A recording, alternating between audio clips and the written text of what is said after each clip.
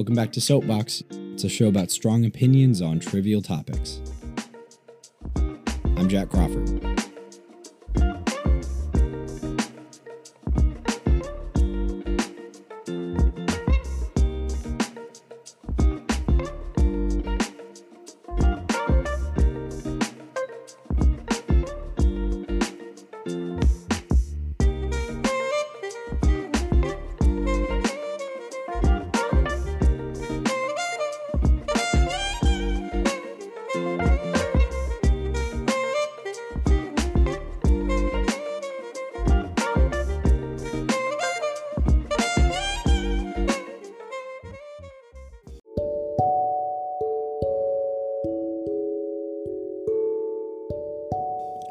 Hey, welcome back to Soapbox. It's a show about strong opinions on trivial topics. Thanks for hanging out. I don't really have a whole lot of an intro. Recording this on the 4th of July. Hopefully it goes up later today.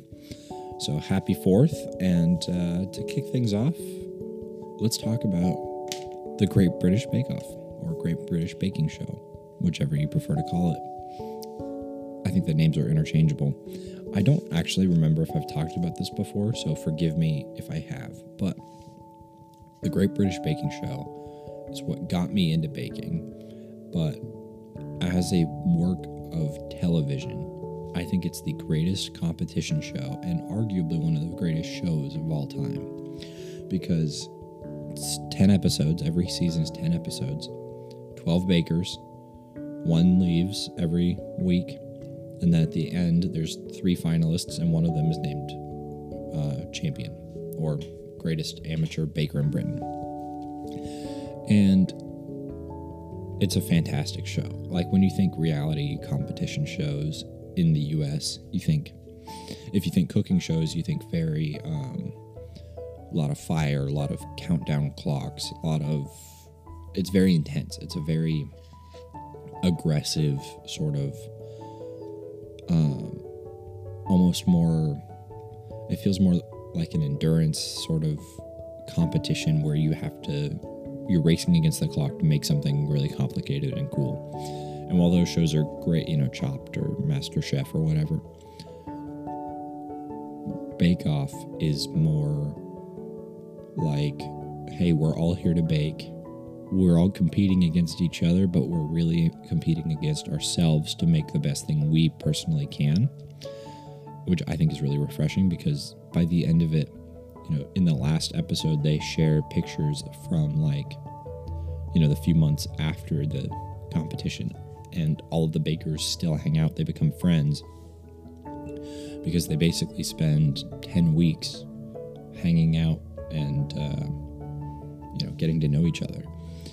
And, they're obviously competing against each other, but the focus is really on making the best bake possible, which is, of course, admirable and is a lot of fun to watch.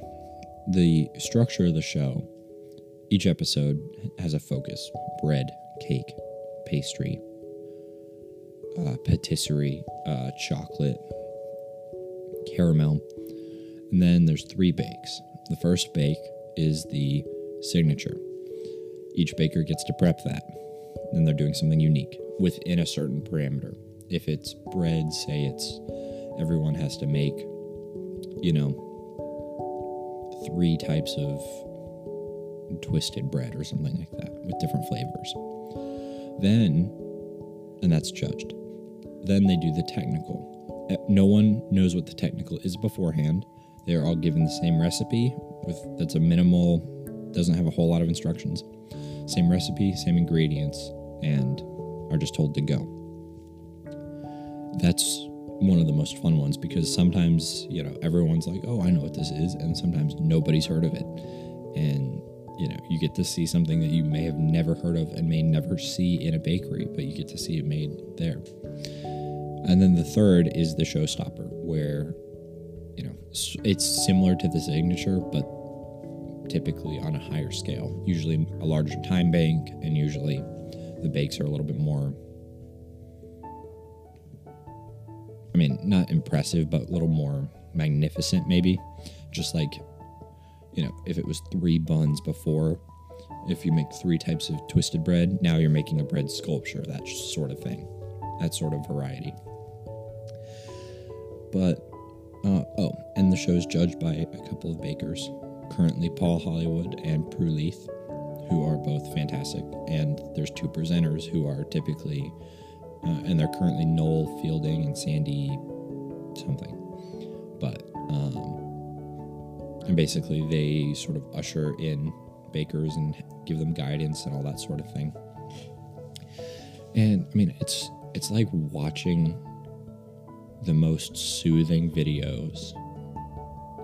It falls into this umbrella of content, Bake Off does, where, you know, you can watch it and you know that by the end of it, you'll probably have learned something. You're probably going to feel really good because there's no negativity in it, which is really nice. But there is still that edge of, oh, there's a ticking clock, oh, there's a competition, which is a really nice combination. And it's the only show I've ever heard of that's been compared to it was that that craft competition show that was on American TV with Amy Poehler and Nick Offerman. But those have been compared, but there's not much of that on American TV and not much of it at all in the world, which is a shame because, you know, I'd much rather go sit down and watch something if I know that at the end of it, A, I'm not going to have a bunch of, like, you know, suspenseful commercial cuts, commercial breaks right before the reveal of someone getting sent home. I'm not going to have, you know, the drama will be, oh, I forgot a piece of parchment in the cake, not, oh, we got in a screaming match over the arugula or something like that. And, I mean, sort of positive but still interesting and not just sort of hypnotic content like that, I think is really nice. You know, things like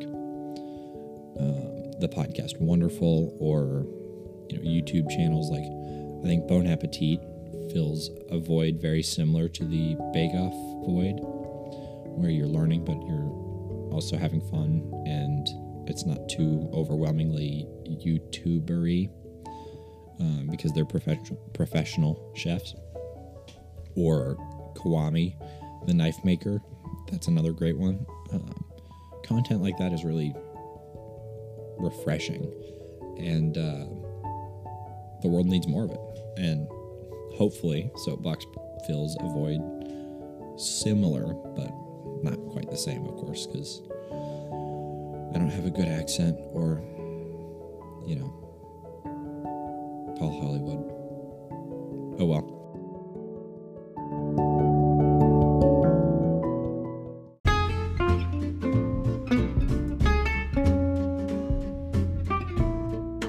Speaking of great content that's refreshing and different, I wanted to do a little trip down memory lane in terms of radio, because while podcasts have, of course, totally superseded radio in my life and in many people's lives, I think part of that, you know, rise has been some of my favorite radio shows ended at about the same period that I started listening to a lot of podcasts.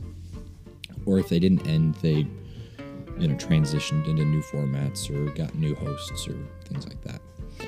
But I just wanted to reminisce about NPR for a minute, and I've got a little list of things to reminisce.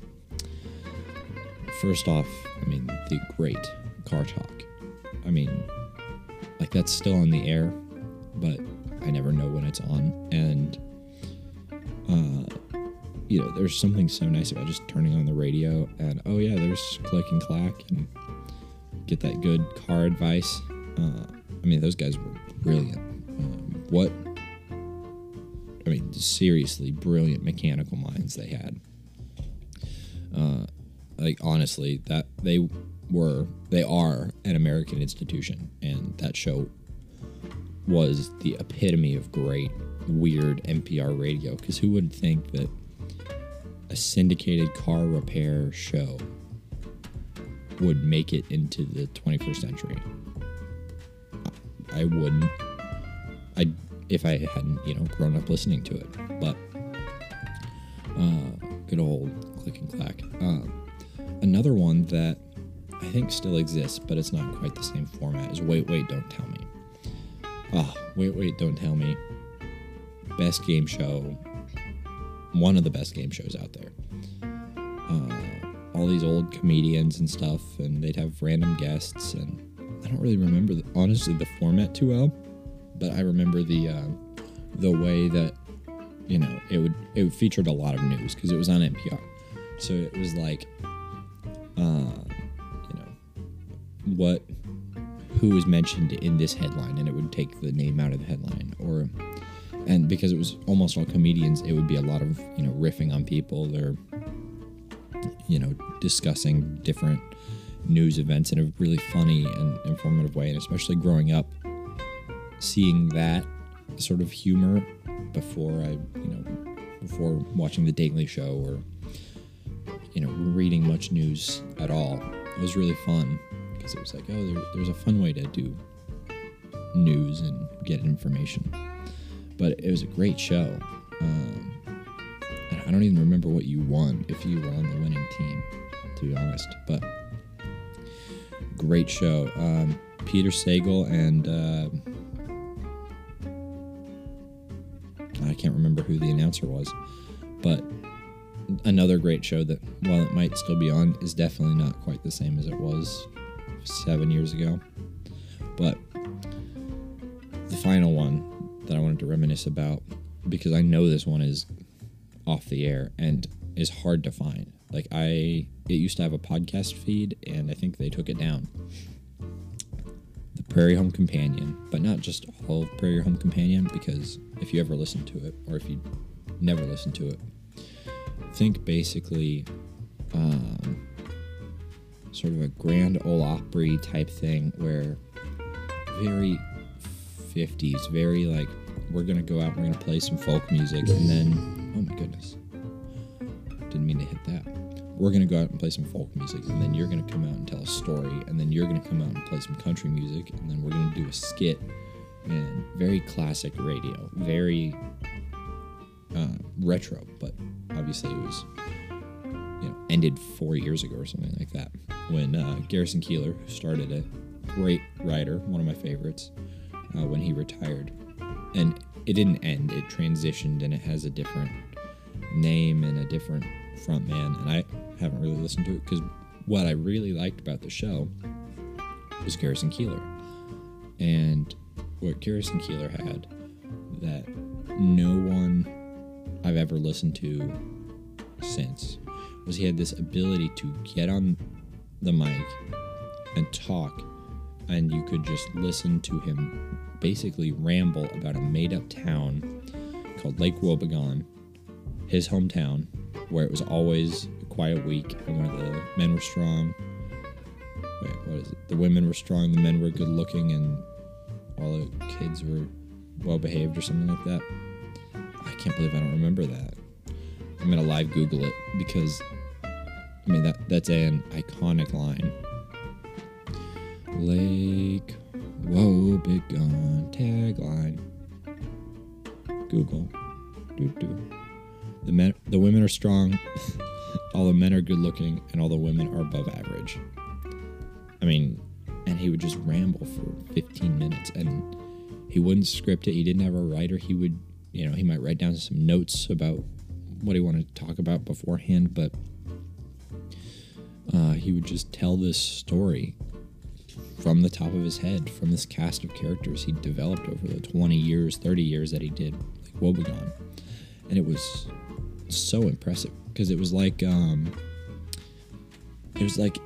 if you took Welcome to Night Vale and took out the Twilight Zone, or something like that. Like, just this focus on, the small things, sort of the trivial topics, if you will. And, so soothing to listen to. That was the first podcast, one of the first podcasts I really ever listened to, and I fell asleep to it. Like, I would play it when I went to bed for probably 3 years. Because, A, he was a great radio personality. His voice was incredible. And B, his way of storytelling was so meditative and consistent and funny, but funny in this way where, you'd listen to it and you'd go, huh, but you wouldn't be cracking up, and you'd, drift further into sleep, for me most of the time, because it was so soothing. But it's a shame now, radio itself is so tricky now. Like, if you have the radio on somewhere, people are just gonna be like, oh, put on music, because they won't have ads, and it won't be, you can choose what's on. And that's really hard to compete with. And while some excellent NPR programming is also a podcast, things like Bullseye or Radiolab, or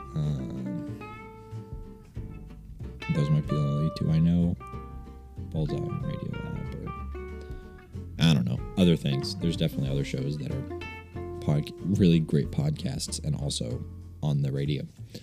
There's not a ton of that anymore, because you can't start with radio anymore and go to podcasts.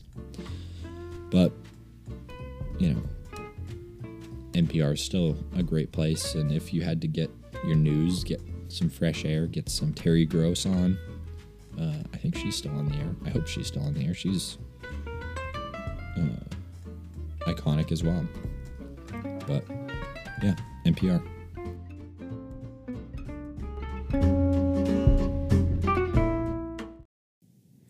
And before we get on with the strong opinions and or trivial topics, let's take a break and hear from our sponsors.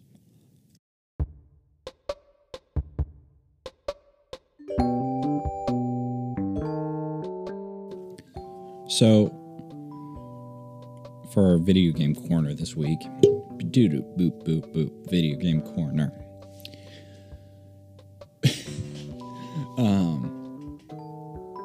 I started playing this game actually the day I recorded my last episode, but I wasn't. It's a tricky game to explain simply and to someone who hasn't played it, because it's a whole new genre for me, and that is the genre of auto chess. Which, little background on auto chess. Basically, the first big game was Dota Auto Chess. It was a mod for Dota 2, which is, if you don't know, sort of like League of Legends, sort of in that genre. And basically, auto chess let you take pieces, take characters from Dota, and playing, you're in a game with 7 other people. And you set up your pieces, and you try and make your pieces. It's on a chessboard. See, it's tricky to describe. And basically, the core mechanics of any auto chess game, because there's now 3 major ones, is that it's on a chessboard, basically 8 by 8 tiles. Each turn, you get to place your pieces, your characters, your soldiers, whatever you want to call them. You get to place those in whatever order you want on your half of the board. And each turn, you get to buy upgrades, you get to buy new characters, you might get a chance to get a new item that you can equip to one of those characters. And then when the actual game starts, when you are put up against your opponent, you have no control. Once the game starts, wherever you've placed your characters, they just fight. And it's sort of a luck thing at that point, but there's skill to how do you upgrade your characters, how do you place them, what combinations of characters do you have, and what bonuses you get therein. So there's this, this intricacy to the setup, and then once it starts, you have no control. But that's sort of the core mechanic of the auto chess genre. But I don't play Dota Auto Chess because a couple weeks ago at E3, Auto Chess announced, the modders, the people who made the game mode, announced that they were taking it solo. They were going to make it their own game. And Dota is made by Valve, who also makes Steam, the big online game marketplace. And so they were like, hey, we're taking this separate. We're not going to have it on, it's not going to be a part of Dota anymore. We are separating it. And the kicker was, not only were they separating it from the game made by Valve, they were separating it from the store owned by Valve. And they were making Auto Chess and Epic Games exclusive. Pretty big, screw you to Steam, to Valve, who had, sort of been their launching point, but whatever. Dota, anticipating this, had made their own version called Underlords, which they also announced.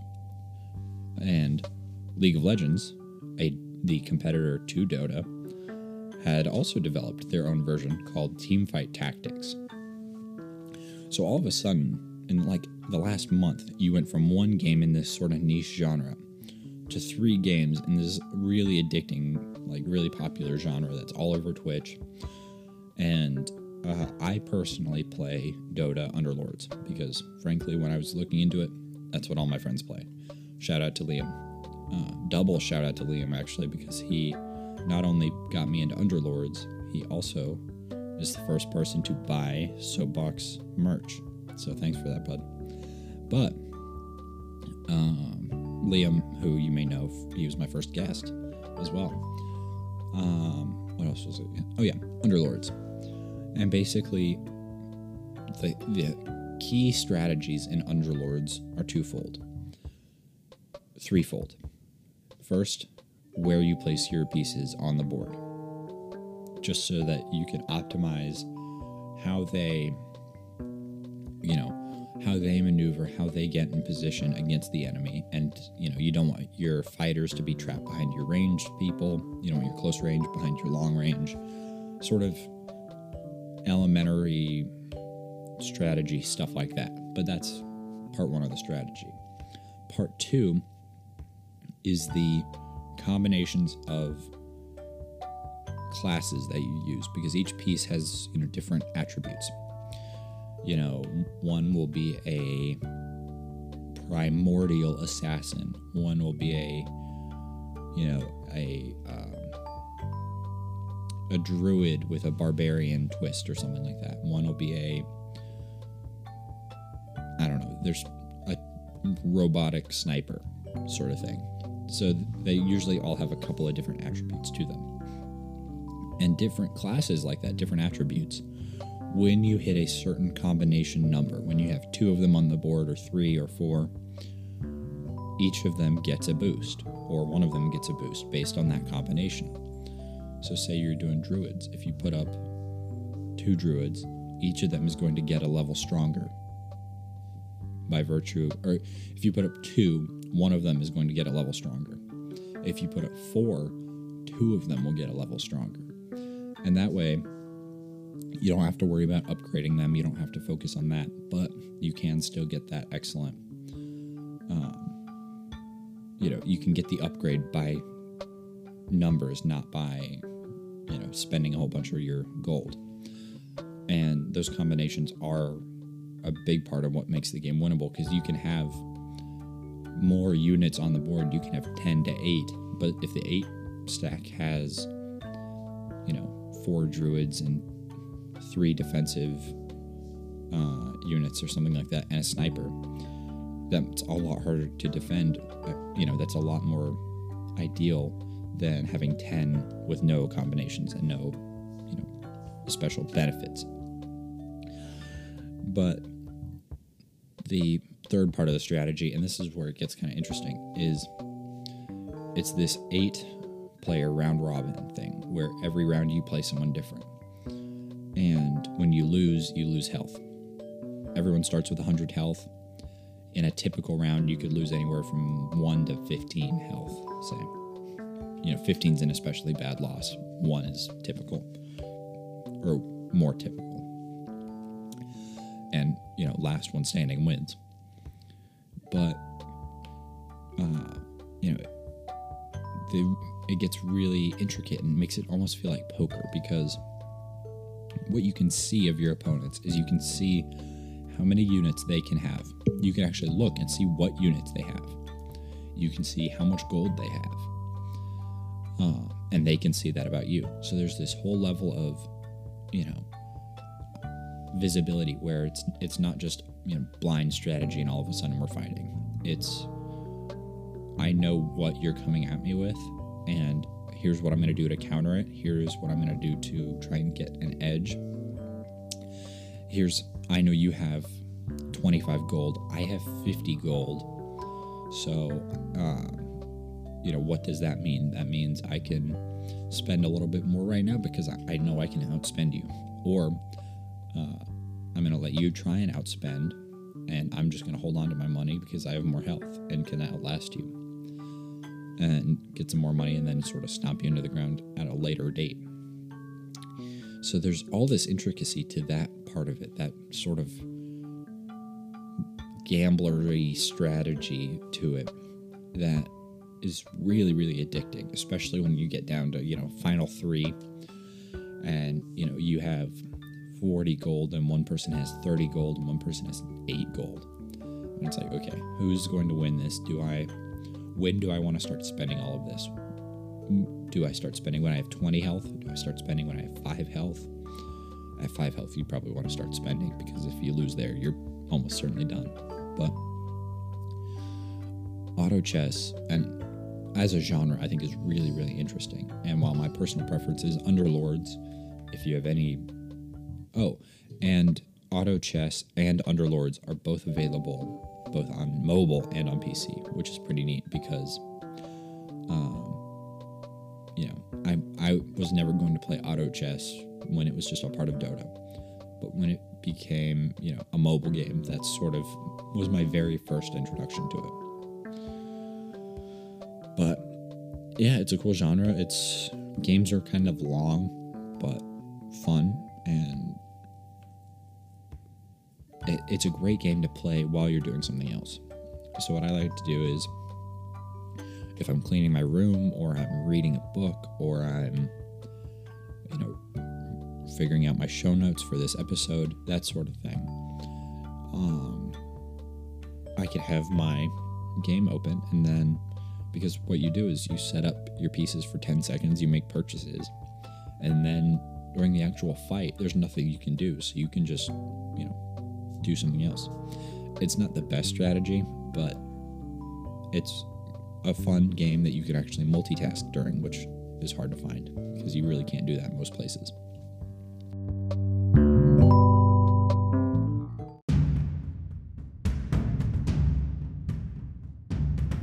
Our final topic today. I saw Spider-Man Far From Home last night. No spoilers in this section. Don't worry. No spoilers. What I will say is I loved it. I thought it was a fantastic Spider-Man movie. But what I wanted to talk about was, why is Spider-Man such a great hero? Why have there now been 3 Spider-Man 2s and 7 solo Spider-Man movies in the last 15 years, And, there's just so many compelling elements to the Spider-Man sort of story. It has a lot of the great, hero tropes. He loses his father figure. He, undergoes these trials. He has this difficulty. He sort of hero's journey, typical stuff. But then what you add into that is sort of the gravity of, hey, I'm a hero. I have this ability. I can't tell anybody. And I need to use these powers for good without, endangering those who I love. And that whole sort of element above the, I need to do good, I need to get over these trials and actually accomplish something. That level of, I need to do something anonymously with, just as Spider-Man. I'm not Peter Parker, I'm not Miles Morales, I'm Spider-Man. is so classic at this point. And there's nothing, like, obviously there's other superheroes with secret identities, but, you know, I get Batman, but in a sort of post-Avengers world where, you know, growing up it was like, oh, you're Bruce Wayne and then you're Batman. Okay, so you're not just a superhero all the time, was sort of the concept that I understood growing up. But then it becomes, you know, oh, you are both Tony Stark and Iron Man very publicly. Oh, you are Captain America and Steve Rogers all the time publicly.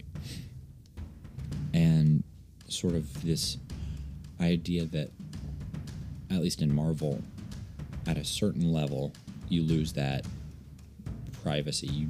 You're always a hero. But Spider-Man still tries to have a separation there, at least in the movies. Obviously, there's some comics where, you know, he has his own technology company and he's rivaling Stark and all that sort of stuff. And everyone knows he's also Spider-Man. But, you know, the whole sort of double quest that Spider-Man's on between good and evil, and also trying to be Spider-Man but not let anyone know he's Spider-Man, is so unique. You know, like, obviously other superheroes have secret identities. It's the whole thing with The Incredibles. Like, that's the whole premise there. But Spider-Man, maybe Spider-Man was the first. I don't know enough about comics history, but certainly one of the best. And Spider-Verse just came out on Netflix. I mean, spider-based content, there's no shortage of it. And I'll be honest, I think Tom Holland is the best Spider-Man. I think Andrew Garfield was bad, and I think while Tobey Maguire had some good aspects, he really captured the nerd part of it. I think Tom Holland actually plays a high school kid much better than Tobey Maguire did at that point in his career, especially considering he looks the exact same in Spider-Man as he does in, like, Great Gatsby, or that's the only Tobey Maguire movie I know besides Spider-Man. But Spider-Man, great hero, great movie, highly recommend. Go check it out. Obviously, I won't spoil anything, but it was a whole lot of fun, and it was a really, really great way to transition to a post-Endgame MCU. You know what I mean? Where everything that happened at the end of Endgame, I don't want to spoil that either if you haven't seen it, has happened. Everybody's sort of coming to terms with it, and now, you know, what are we going to do in this new world that's been forged through the events of that movie? And I cannot wait to hear what the next Marvel movie is, because it's going to be a little while. I don't think there's another one for the rest of the year, which is tough. I'm just going to watch Spider-Verse on repeat on Netflix, I guess.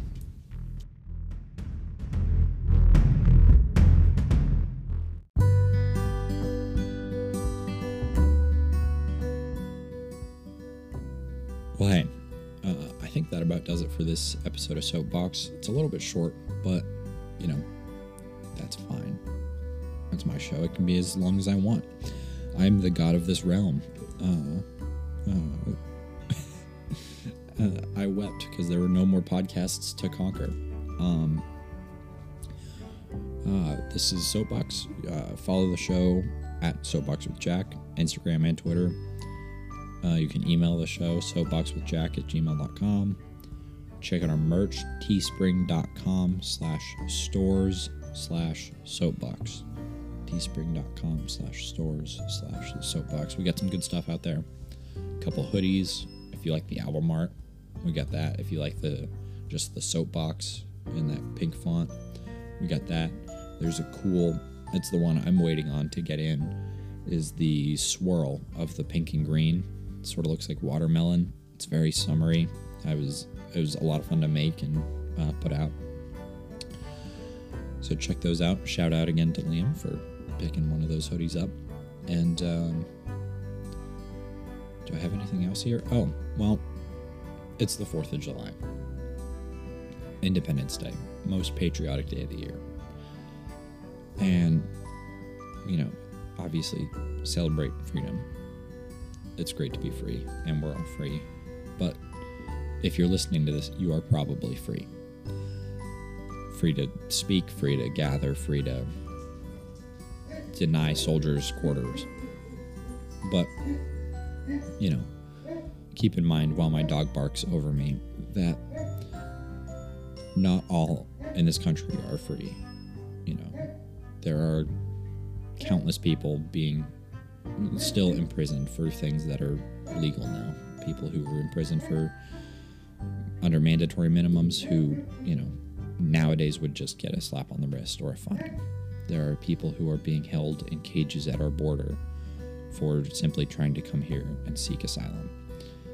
And there's a lot of cruelty in our nation. I'm assuming you're American. There's a lot of cruelty in this country. And while we are free, we shouldn't just be free to set off fireworks. Because we're free to make a difference, and we're free to help those who are not. So happy 4th of July. Do something about it. And I'll talk to you next time.